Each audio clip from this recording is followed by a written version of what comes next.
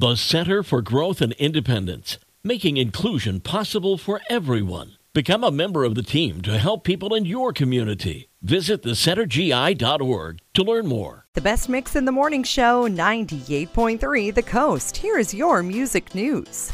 The Jonas Brothers will be performing at halftime of the Cowboys-Giants Thanksgiving Day game on Fox. It sounds like the halftime show, which will promote the Salvation Army's annual Holiday Red Kettle campaign, will be nationally televised. No one enjoys a hangover, especially when they're over the age of 30, but Katy Perry has an interesting way of dodging the pounding headache and upset stomach. Katy says, "I try to meditate in the morning if I didn't get enough sleep or if my sleep was like an IMAX movie, which is most of the time." She said, "I use it for jet lag, hangovers, creativity. Sometimes I just slip away for 20 minutes in the middle of the day.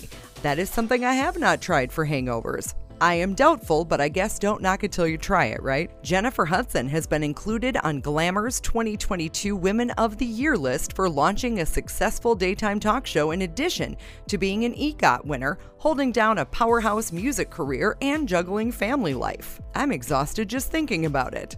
Drake recently celebrated his 36th birthday at a Miami restaurant called Sexy Fish. He gave his guests Chanel bags, Rolex watches, and cash for attending his party. Wait, am I supposed to give out presents at my birthday party? Because that is not happening. That's your music news. Kool and the Gang, U2, and Sarah McLachlan coming up on the best mix in the morning show, 98.3 The Coast.